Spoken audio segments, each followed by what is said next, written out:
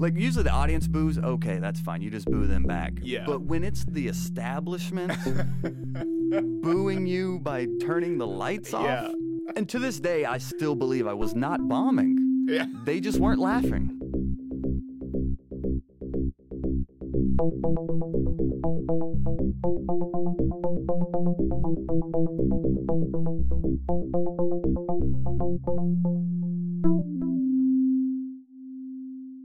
Hot breath. Yee! Welcome back, all, to Season 2 of Hot Breath. Oh, how I missed you. Thank you all for the feedback and support you have provided over the past few months. We have officially eclipsed over 5,000 listens and a whopping 56 iTunes reviews. Yeah. So please keep that completely proportional ratio going as we gear up here for Season 2. And your support has earned Hot Breath its first sponsor. This season premiere episode is brought to you by Funny Monkey at Java Monkey. Devolve with Joel Byers and Atlanta's top comics at Java Monkey Indicator every Wednesday at 8:30. Oh yeah, we're corporate now, people. Moving along, I thought what better way to kick off the new season than with an interview with Atlanta's own Joel Byers. I sat down with fellow Atlanta comedian Cris Gray at the Atlanta StoryCorps booth for a one-on-one interview that tells my story and provides a personal context to the mission of this podcast. So, to all my hot brethren and sisterin, I welcome you back with an insightfully hot inhale and Joel Byers. Hi, I'm Cris Gray. I'm 43, and it is October 3rd, 2015, and we're at the Atlanta StoryCorps booth with my friend Joel Byers. I am Joel Byers. I am 27 years old. It is October 3rd, 2015. I'm at the Atlanta History Center StoryCorps, and I'm with my friend and fellow performee, Cris Gray. All right. Okay, we spoke before already when we were talking about podcasts. You were doing my radio show. And one of the things I really was interested in was your beginning as a comedian. Mm-hmm. And you started in college. You said your last few years in college or your last year? Last semester. The last semester. Yeah. But I want to find out about the decision to move to Atlanta. Like, once you started, how did you pick Atlanta as your place to come next, as opposed to, if you already knew you wanted to be a comedian, mm-hmm. going to New York, going to L.A., Chicago, another city? Yeah, I picked Atlanta mainly because I'm from here. Okay. So I was coming back home, to cover the whole loan situation. And so I had a place to live, a.k.a. mom's place. But I picked Atlanta just basically because I wanted to move back home and kind of regroup after college. Because you graduate college and you're like, okay, cool. Well, I guess that vacation's over. Yeah. 4-year vacation away from home before you move back in. So I pretty much, to reiterate myself for a third time, Mr. Gray, I picked Atlanta because that's where I was from, and I wasn't really quite aware of how good the scene was moving back down here. I just came back down here and got on Facebook, and there's an Atlanta comedy group on there that lists all the shows we have going on, which have, grown exponentially since I started. Oh, yeah. 5.5 years ago. And I couldn't be happier to start my career here. So when you came, it was 2010, mm-hmm. right? Okay. So you were coming to Atlanta, kind of, you were from here. You were going to, I guess, was there a plan of, all right, I'm going to go home to Atlanta, hit some open mics, practice, get better. But you said you didn't know anything about the scene here. Oh, yeah. Yeah, it was all just get on stage, wherever, however, with whoever in the audience. So when did you first discover, wow, Atlanta really has a lot going on stand-up wise? Was it once you got out and started doing shows and seeing some of the other comedians, or was there a moment where it clicked and you were just like, wow, this is a lot happening here? I could tell by the volume of shows that mm-hmm. there's something positive happening here. And then I've performed in like a Chicago and LA and New York. I've performed in all the others throughout my career so far. And every time I come back from performing in one of those cities, I'm like, man, Atlanta really has something unique and special going on. Because it's not only the volume of stage time, but it's the quality of stage time. Yeah. You know, there's comedians here, but there's also comedy fans. People that come out and support the shows that are on, you know, Wednesday nights at Java Monkey and Decatur, you know, which I host, 8:30 p.m. But that's really when it clicked for me when I performed outside of the city and was like, oh, wow, this isn't happening anywhere else. Yeah. And I think we touched on that last time we talked about when you go out on the road, some of the other cities, and you see the level of of the performers there. You know, like not so much New York, Chicago, the big cities, but some of the smaller ones, D.C., Nashville, you know, Albuquerque, you know, any of these spots. And there's comedians, but I felt when I went to some of those cities and you see their best performers, and I was always like, wow, we've got way better performers, you know, which actually, and then a few times when I've been up to New York and I've seen some performers up there and they've got credits, you know, they're like, oh, this person writes on this show, they're on this.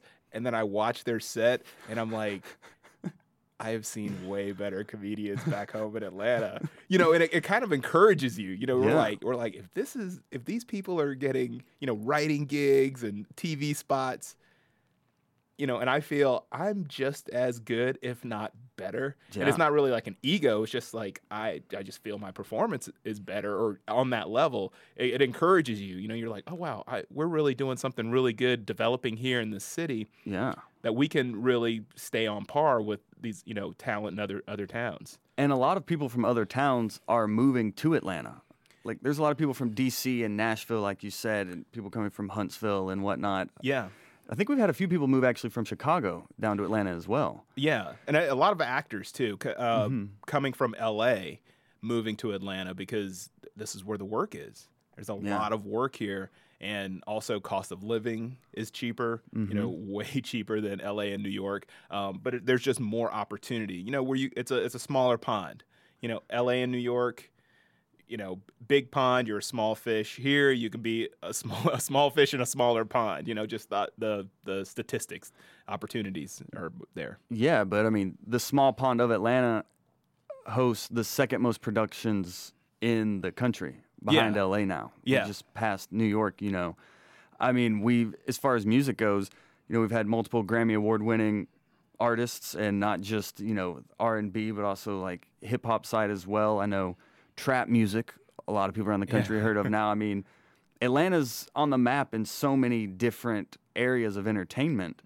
So I feel like Atlanta's comedy scene should be up and respected just as much. You know, people move to Atlanta for music. You know, like, oh, this is where hip hop is. You know? So same thing should be happening with comedy. One of the things I'm always interested in when I'm talking to another comedian is kind of the comedian origin story. You know what I mean? It's almost, you know, if you think of like all the Marvel superhero movies. I was just thinking superheroes. Yeah. You know, Spider-Man, he's bitten by a radioactive spider. You know, Batman, you know, he's a rich guy who, you know, got upset that his parents aren't around anymore. You know? You know, but I always like comedian origin stories because there's always that moment when we decided, oh, this is something I want to do. But sometimes when you go back and you realize there's like a kernel of that started, you know, an experience like from childhood or something that kind of started your sense of humor or the way you look at the world. And have you ever, I don't know, thought about like what is your kind of comedian origin story? Like how are you, what was your upbringing like that kind of began this sense of humor? I think mine would have to be like Meteor Man.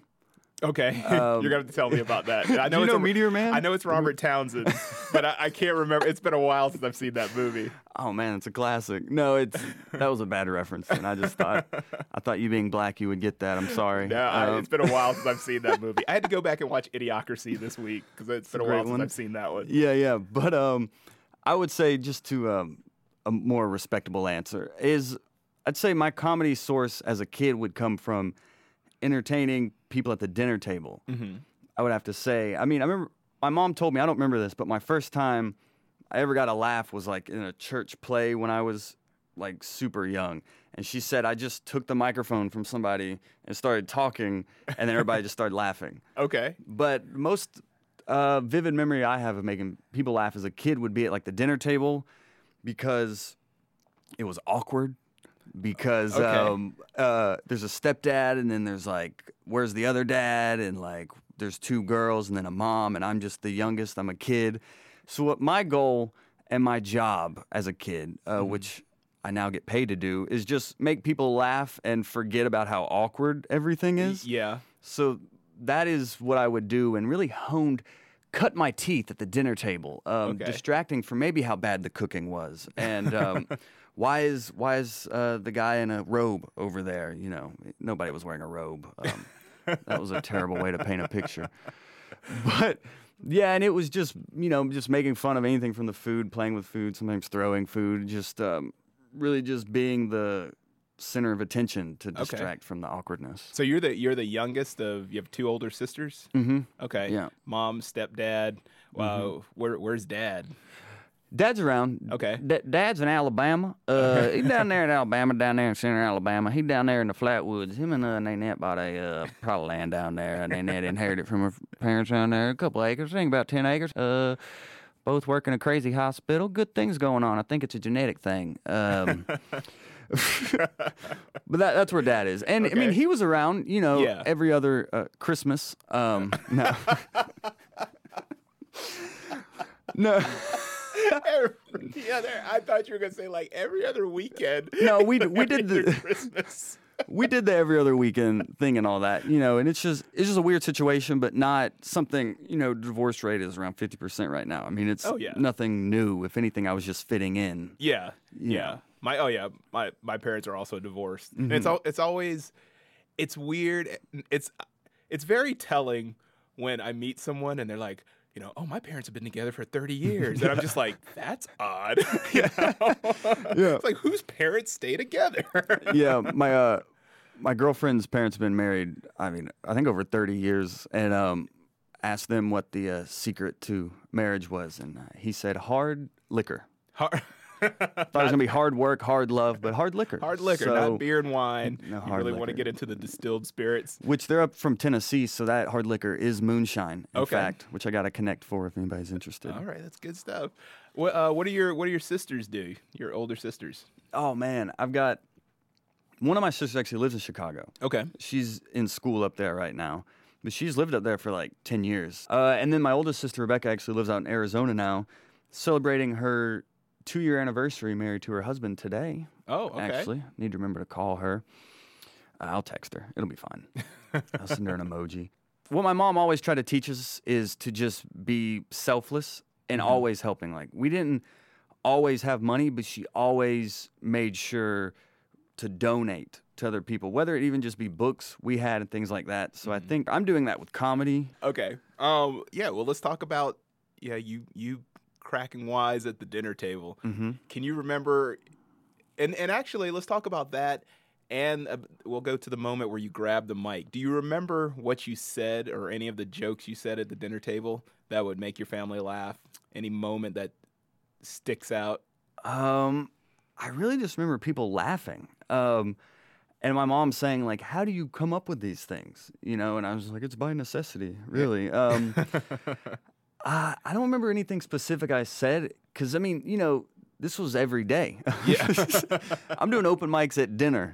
Okay. Every day. Like, I don't remember specific things I said. I just remember I would make fun of the food or something, and, like, if something didn't turn out quite right or whatever, and... Like if the broccoli was a little lighter green or something, oh, where'd you get this, Mom? A yard sale? Okay. So it was really just more things in the immediate area. I wasn't like working on bits about, Donald Trump or anything. You were going into your political stuff. No, I wasn't going into that now, Okay. Well, what made the dinner awkward? Like, as a kid, what clued you in that, like, oh, things are kind of weird. I gotta lighten the mood. You can taste it. Okay. It wasn't the light green broccoli. It was not the light green broccoli or the fact that we were eating ramen on Thanksgiving. No, that's a joke. Don't worry about it. it's something you can feel. There's just like a mood, and there was just always this tension, and I was kind of the bridge between the two sides, you know, which, I mean, at the time I didn't really realize. I was like, oh, I'm just a kid living life, and this is how it is. And then, like, you grow up and reflect, and you're like, oh, that's why they're divorced now, you know. Okay. So it's one of those things. I mean, they waited until, I guess I went to college to divorce. This is your mom and your stepdad? Yes, my mom and stepdad, yeah. Okay. But there's just an awkwardness. I don't know if, I mean, you said your parents are divorced. It's just something you can just feel. Yeah, there's a tension in the air. It's more, I think as a kid, it's one of those things you pick up on. You start picking up on the things that aren't being said more so than the things that are being said, which I kind of lend that to kind of like the comedian's observation that you're, you know, something is a little weird here.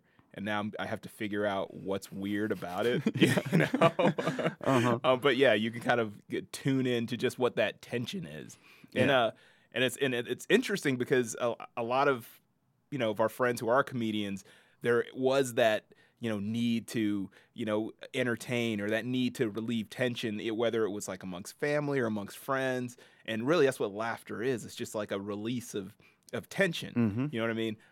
But it's interesting that like a lot of us either felt that, you know, very young as a kid. Like how old do you think you were at that time? Oh man, maybe third or fourth grade.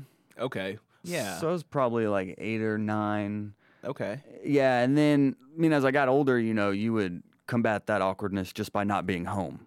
So, you know, you just don't show up for the gig. Yeah. You know, it's a free gig now. I'll just blow that off. Thanks, though.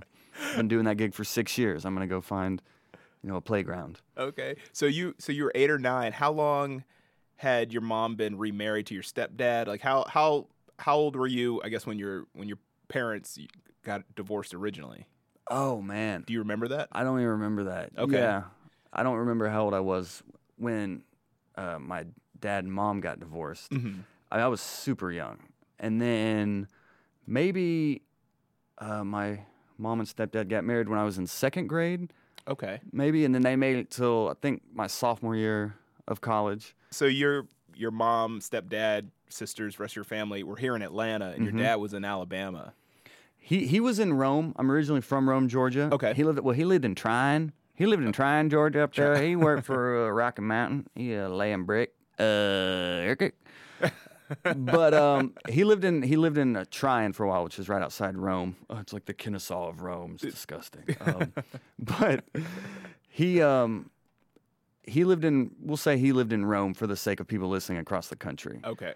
He lived in Rome, Georgia, and then moved to Alabama. Oh, I'm so sorry. Yeah, I'm talking about my family now. I'm like nervous. I'm like, this wasn't part of the deal. But gosh, now that you're asking me these questions, I realize my sense of time is terrible. Like, because I don't know when these things happen. I just know they happened. Right. And like, I know we were all in Rome, and then my mom and sisters and I moved to Dallas, Georgia. My dad stayed up there, and then my mom married my stepdad for a while, and then my dad moved to Alabama, maybe senior year of high school. Okay. Because he got remarried, and she and his current wife owned some land out there, so they moved out there, and he built a house and all that. Okay. I like the voice of your dad that you did. It, like, does he have like a thick Alabama accent like that? He really. I think it's you know, it's just normal. It's just part of the system. Yeah. That kind of accent. But you don't have it. You don't naturally have like an accent. Oh, well, I have redneck Tourette's, of course. But my mom made sure to compress all of that down and speak with confidence and affirmation. But yeah, it's in there. Okay. We all got it in there. Okay. I think like anytime we all talk about like family members, especially if somebody has like a distinct way of speaking, like, and because that's who we're around as our family, we're very keen on picking that up, and it's just very funny. Like, just because like you don't have that accent, but when you go into your dad voice, which is really funny to hear, it's just really interesting. Is your dad funny? Yeah, he was always funny, Yeah. and my mom was always funny. Okay. So I think that's probably where I got it from both sides, because they all had to have a good sense of humor. Mm-hmm. I guess about the whole situation, just to distract from the awkwardness, I Yeah. guess. So, I mean, it could even be my mom was probably the most optimistic person I have ever met, and just be able to flip everything to a bright side. I mean, almost to a fault, I would say. I Yeah. was like, no, Mom, people are dying. She's like, yeah, but that frees it up for everyone else. I'm like, all right. She can see the good side of everything. Yeah. She wouldn't say that, but yeah. So her optimism is something I try to incorporate in my comedy as well. So I talk about a lot of negative aspects of the world, but you flip it. Like you're saying, comedy is all about releasing tension. So there's a lot of tension in this negativity. You can flip it with jokes, and it gives people kind of an area to breathe in that comfortably. Right. So it sounds like you've always kind of been the peacemaker, reconciler, trying to make everybody happy. Has there ever been, and I know there's got to be a moment, because for all performers in the arts, like when you're extremely like disappointed, things aren't going well. You know what I mean? Like, how do you either make yourself laugh to release that tension, or do you rely back on your family? Like when you're having hard times, like, is that like a family dynamic that, like, if things aren't going well for Joel, does mom or dad come in with a joke to kind of, you know what I mean? To kind of like make you feel better? Yeah. There is that influence as well. Like if something is bad happening, you always have, your parents as an outlet to get wisdom, because there's something, older people have. Sometimes you roll your eyes at what they say, but it's based on, experience, which I'm learning as, I'm living, that you can't replace that. Right. So I may be upset about, I bombed in an open mic on a Tuesday. And they're like, yeah, but there's people getting bombed physically right now. Yeah. You bombed with jokes, people are getting physically bombed right now. Yeah. So just keep in perspective. But that's the family side. When you're failing on stage, it's more survival mode. There's no one you can't call someone on the front row and be like, hey, could you help me out here? No, they're not going to answer. They're texting, checking on their 12 Twitter followers. But I mean, early on in my career, I would use anger to combat their apathy. Yeah. I remember at Uptown Comedy Corner here in Atlanta, there was one night they turned the lights off on me. Oh no. Not even a boo. Like usually the audience boos, okay, that's fine. You just boo them back. Yeah. But when it's the establishment booing you by turning the lights off, I mean, I don't want to, I may have came off a little racist by saying, oh, okay, a black establishment not paying their light bill. And then from there, it's just downhill. It's all downhill. And to this day, I still believe I was not bombing. Yeah. They just weren't laughing. Okay. They were politely listening. I love that we all have to have a little bit of I always think of it as like delusional thinking to continue doing this, because like you said, like, no, they're not. I'm not bombing. They're just not laughing. It's like that rationalization. Oh, yeah. I still believe it to this day. No, I wasn't bombing. Okay. I love that. Or we get angry at the crowd, like, oh no, the crowd sucks tonight. Yeah, it's like, no, I think it was me. No, it's not my terrible comedy writing. It's this audience that came out to laugh specifically. Yeah. And I just didn't do it. It's their fault. So is that pretty much how you push through the bombing that we all go through? It's just kind of turn it into something else, like, is it like just a level of denial when you're bombing? Oh man, I would rub the wall. Yeah, I remember you used to do that. If it wasn't going well, I would just turn around and start rubbing the wall and like spanking the wall and be like, oh, you work out and all this. I would just try to weird people out. Yeah. And I still try to do that. But maybe with a little more inspiration. Yeah.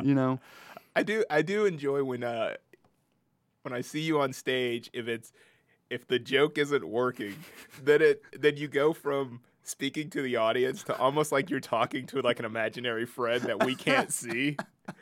And it's so, and for some reason, like, I almost want you to do an entire set of just that, just like almost like we're peeking at this guy who's slowly going mad. He's talking to someone who's not there. Because it's just really, like you said, when you start smacking the wall, and you're like, ooh, someone's working out. It's like, who's he talking to?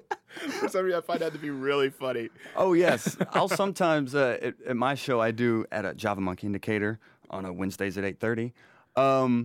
A lot of times what I'll do there is I work out a lot of stuff and just do weird characters and things. And if it's not getting a laugh, but I can tell they're interested, I'll just be like, yeah, this show is kind of like going to the zoo, and I'm like the panda bear you guys are just watching, play around with the ball they put out there, not really doing much of anything, but just being like, wow, he's not funny, but interesting, which I always heard, I can't remember which comedian said it, but if you can't be funny, be interesting. Be interesting, yep. Yeah. And then the funny will develop out of that eventually. Yeah. Well, like the thing I think you're doing with the podcast and trying to bring more eyes and ears really to Atlanta comedy. It's like something that sounds like you've always done as a kid. Like you've always kind of been the person who's trying to make everybody happy. And I kind of see it, with what you're doing right now with trying to bring more attention to the Atlanta comedy scene.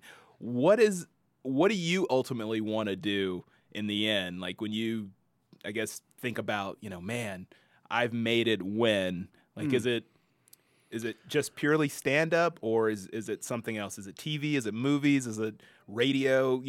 Is there, what is your I guess your definition of success in this business? Really doing this is a success for me. I got to be honest, just being on here is a great success.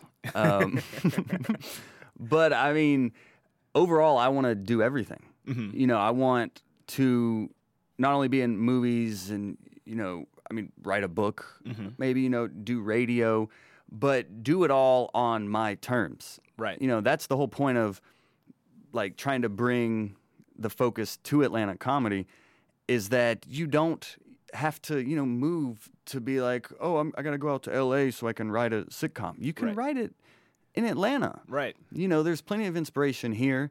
Clearly, that's why people are, one of the reasons people are filming here. And LeVar Walker, one of the guests on my podcast, Hot Breath Podcast, he's been on tour with Kevin Hart. He's been on the Shaq All-Star tour. He's in the middle of he wrote a pilot for a sitcom about himself here, and they flew him out to L.A. to like run the rounds, pitching it and everything. But he talked about having to fly out to L.A. for productions that are filming in Atlanta. Right. And he's been able to get all this success without ever leaving Atlanta. And interviewing him, and he's not the only one been able to get that success from Atlanta.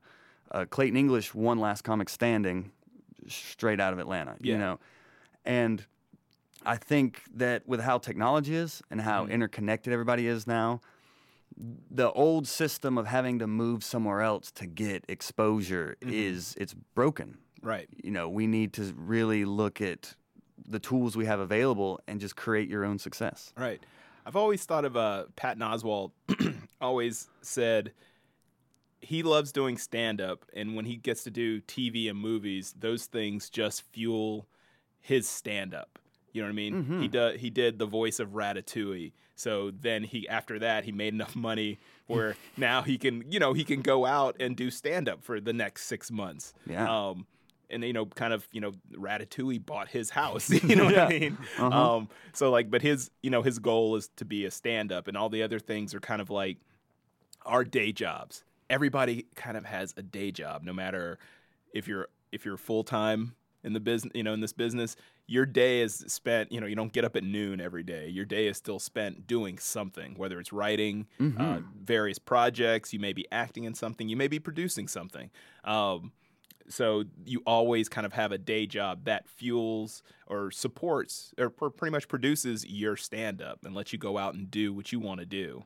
So that sounds like kind of what you want to do. You want to be able to do it all, but stand-up is kind of your ultimate outlet. Oh yeah, stand up forever. I mean, as soon as I did it, I knew this is what I want to do. But the good thing about creative work is that it all informs each other. I mean, I make flyers for my show on Photoshop.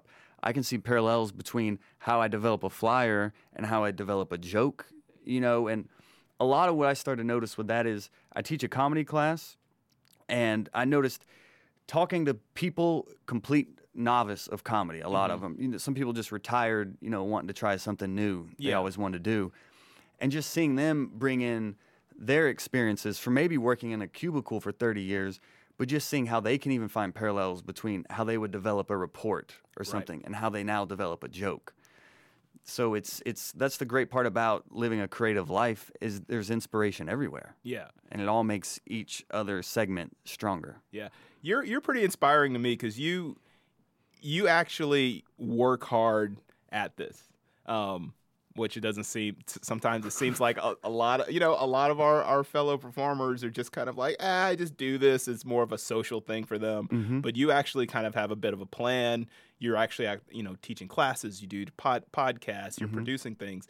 And that's actually really inspiring to me because, like I said, our age difference, I'm 43, you're 26, 27. Yeah. You know what I mean? And I'm always like, man, like anytime I'm like, nah, I'm not going to go out and do a show tonight. And then I kind of like look at your Instagram feed and I'm like, man, Joel's out there working, man. So that motivates me to like get up and go hit a mic or something like that. So like I say, you're a really big inspiration to me. And like you said, you're saying before how, you look up to, you should listen to your elders, but I'm like, you're younger than me, man. So I'm like, wow. I want to be more like Joel. Wow, man. Nobody's successful on accident.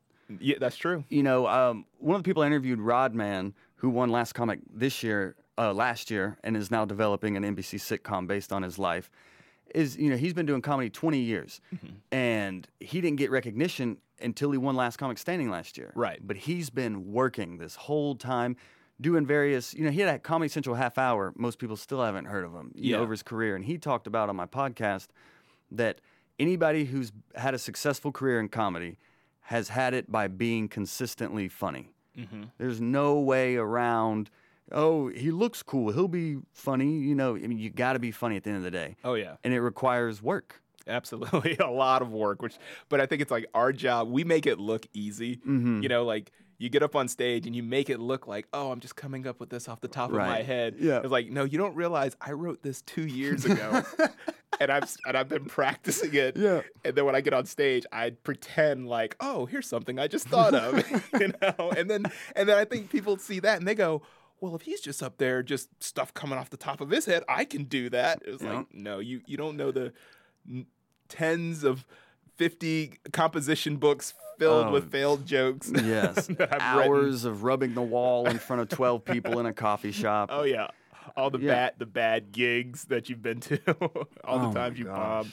Yes. Had the lights turned off on you. It's all part of it. I mean, any comedian you talk to is going to have these stories. Yeah. That's why comedians are the most interesting people on the planet. Is because we're like, I want to go to that bar and talk to 15 people while they're watching, Monday Night Football. Exactly. And they didn't come here to talk to me. No, but you're like, you know what? I can get them, though. Yeah. I can get them. There's that delusion again.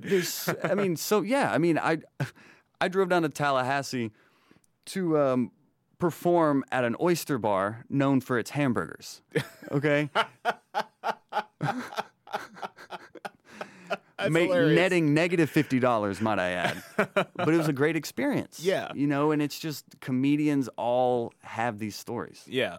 All right. So we've talked about, all the bombing. Mm-hmm. Give me, was there a night like where it all clicked, like the show that always stands out in your mind? And it's one of those things that, like, for me, a good show can carry me for months. Oh, man. For months. I just featured at Uptown Comedy Corner, the place that turned the lights off on me a few years ago.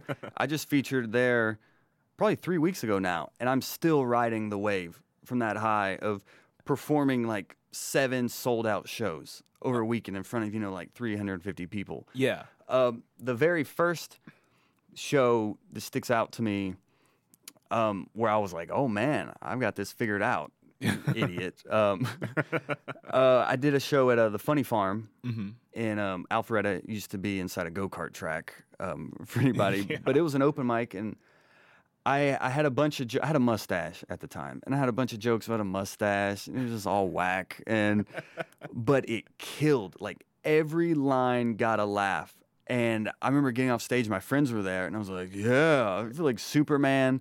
And that was the first time I'd ever been on stage and been like, "Oh, I've got this figured out." Yeah. And then the next show you go out and bomb doing the exact same jokes, but that was you. What I've noticed with doing stand-up is you have most of it's just terrible and depressing, but you have these shows that keep you optimistic and keep carrying you forward. Like you'll go through a slump and then have a killer show. Like I did a show. The biggest show I've ever done was at a church in front of like 1,800 people, and I mean that many people laughing at once at every breath you're taking. I mean, I get goosebumps thinking about that now, and that was like 2 years ago. Yeah. Those things will carry you through the dark nights. You know what I mean? Yeah. So tell me about you finished up the first season of your podcast. Mm-hmm. What do you want to do with the second season? The second season, I want to keep highlighting Atlanta talent. Mm-hmm. The first season focused on Atlanta comics on the 2015 season of Last Comic Standing. Mm-hmm. So I got all them compartmentalized. So now I want to start highlighting Atlanta talent that maybe started here, and then some people are up in New York now. Some people are in L.A., South Africa. I mean, there's Atlanta comedy all around the globe right now. So the whole point is just to keep highlighting Atlanta comedy, but I want to interview everybody from Atlanta comedy. I'm talking, open micers up to, like Jeff Foxworthy. Right. So, because people don't understand like the history of Atlanta comedy. Yeah, there's a lot of people. Chris Tucker. Yeah, all the blue collar guys. I think Ron White, he's here. He lives here. I don't know if he's from here, but when what you can hear on the first season is like Drew Thomas is another comedian who now has his own club in Vegas. He actually decided to move to Vegas instead of LA. Really? I did not know that. Yeah, okay. yeah. And he has his own club now, but he talks about it on the podcast, seeing Atlanta going from him hosting the only open mic in the city to now, it's 3 open mics a night, and now he has his own club out there. Yeah. And what I think people can gravitate towards with the podcast is you don't have to be a comedian to enjoy it.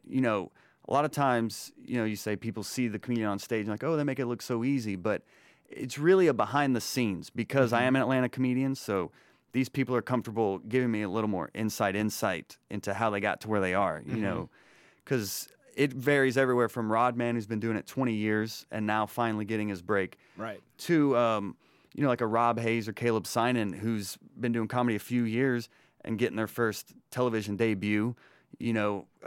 Caleb, I interviewed him right before he moved out to L.A., and he talks about the battle of being a preacher's kid and his family believing L.A. is where the devil lives. Yeah. And him battling with the decision to actually move out there. And Mia Jackson quit her corporate job to follow her dream of comedy. Like, it's not just about, we do go in the creative process, but it's about the human process of, following your heart. Yeah. And seeing it pay off. Right. And working hard, working towards a goal. Yeah. Yeah. So what would your advice be for up and coming comedians, especially those starting here in Atlanta? Because there seems like every year there's a whole new, it's almost like a new class of comedians starting. Everybody's starting. What would your advice now, 5 years in, and after you've spoken with so many comedians here, what would your advice be? Just get on stage. That is where you learn everything. And when I started teaching a comedy class, I felt kind of like a hack. I used to be like, oh, somebody teaching a comedy class, good for them. But I do it from the approach of like, okay, you're going to have to perform while you take this class. I've had people drop out because they're like, oh, I don't want to perform. But if anything, we perform in class and give each other constructive feedback on the set, even if you don't want to come out and perform on like my show. But what I've always heard in interviews from comedians is you have to get on stage. That's where comedy is a language, and you only learn it by using that language. And the only way to use that language is being in front of a room of people. It's not like practicing, guitar in your room. You've got to be in front of an audience. Right. So, at the bottom line is get on stage. Yeah. What about you? I would always say my advice is don't be afraid to change.